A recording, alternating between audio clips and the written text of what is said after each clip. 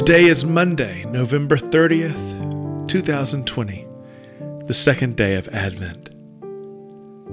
Our King and Savior is drawing near. Oh, come, let us adore him.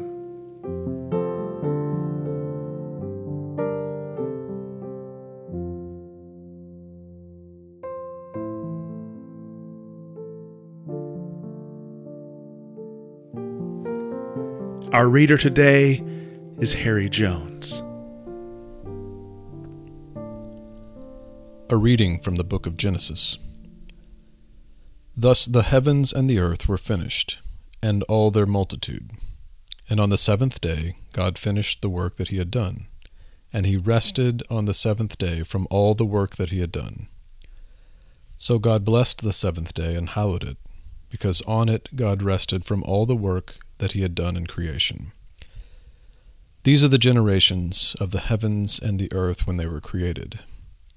In the day that the Lord God made the earth and the heavens, when no plant of the field was yet in the earth, and no herb of the field had yet sprung up, for the Lord God had not caused it to rain upon the earth, and there was no one to till the ground. But a stream would rise up from the earth, and water the whole face of the ground. Then the Lord God formed man from the dust of the ground, and breathed into his nostrils the breath of life.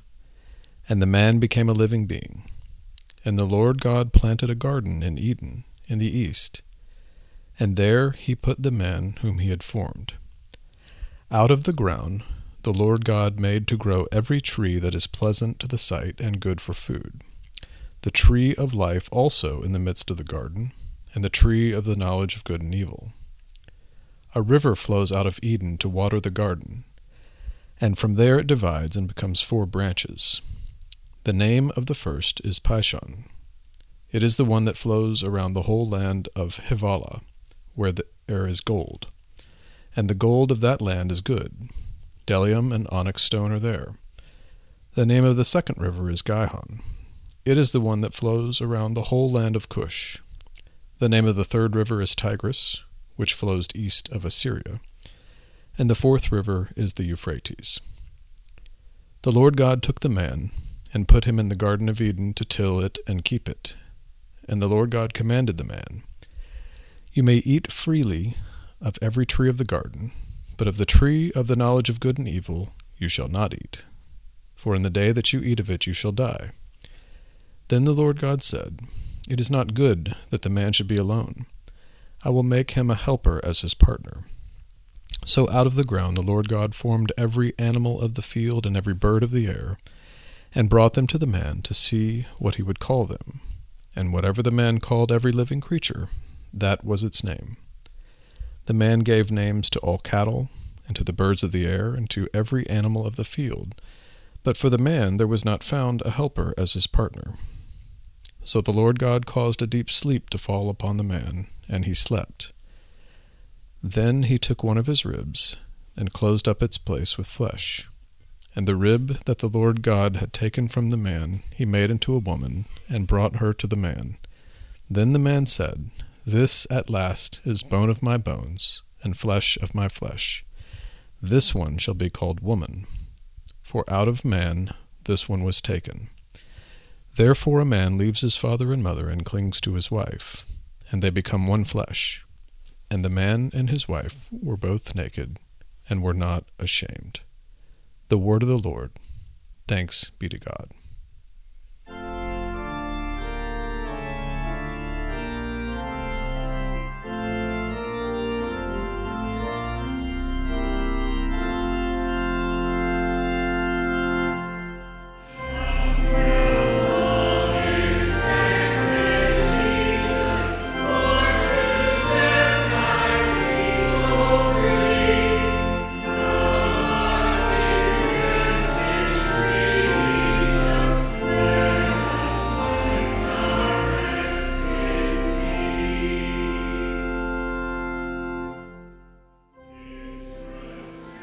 A reflection on today's reading. The marriage of a man and woman is a beautiful thing, and today's reading is the account of the very first marriage, that of Adam and Eve, performed by God Himself. This marriage foreshadows another, that of Christ with his church. When you see the mutual respect and care God instituted for human marriage, you can be comforted in the knowledge that Christ cares all the more for his bride, the church. As Christians, we're united with Christ. Therefore, there is nothing that can separate us. Not war, not civil authorities, not sickness, not even death can separate us from the love of God in Christ Jesus our Lord. Today, Christians experience a spiritual union with Christ. But one day he'll come again in person, and we'll be united with him in a physical presence forever. This is the hope of our waiting, our Advent. Let us pray. Almighty God, give us grace to cast away the works of darkness and put on the armor of light.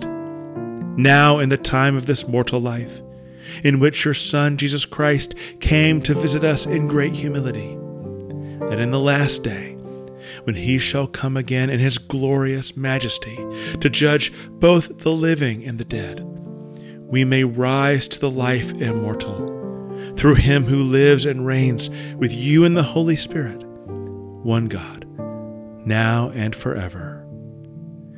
Amen.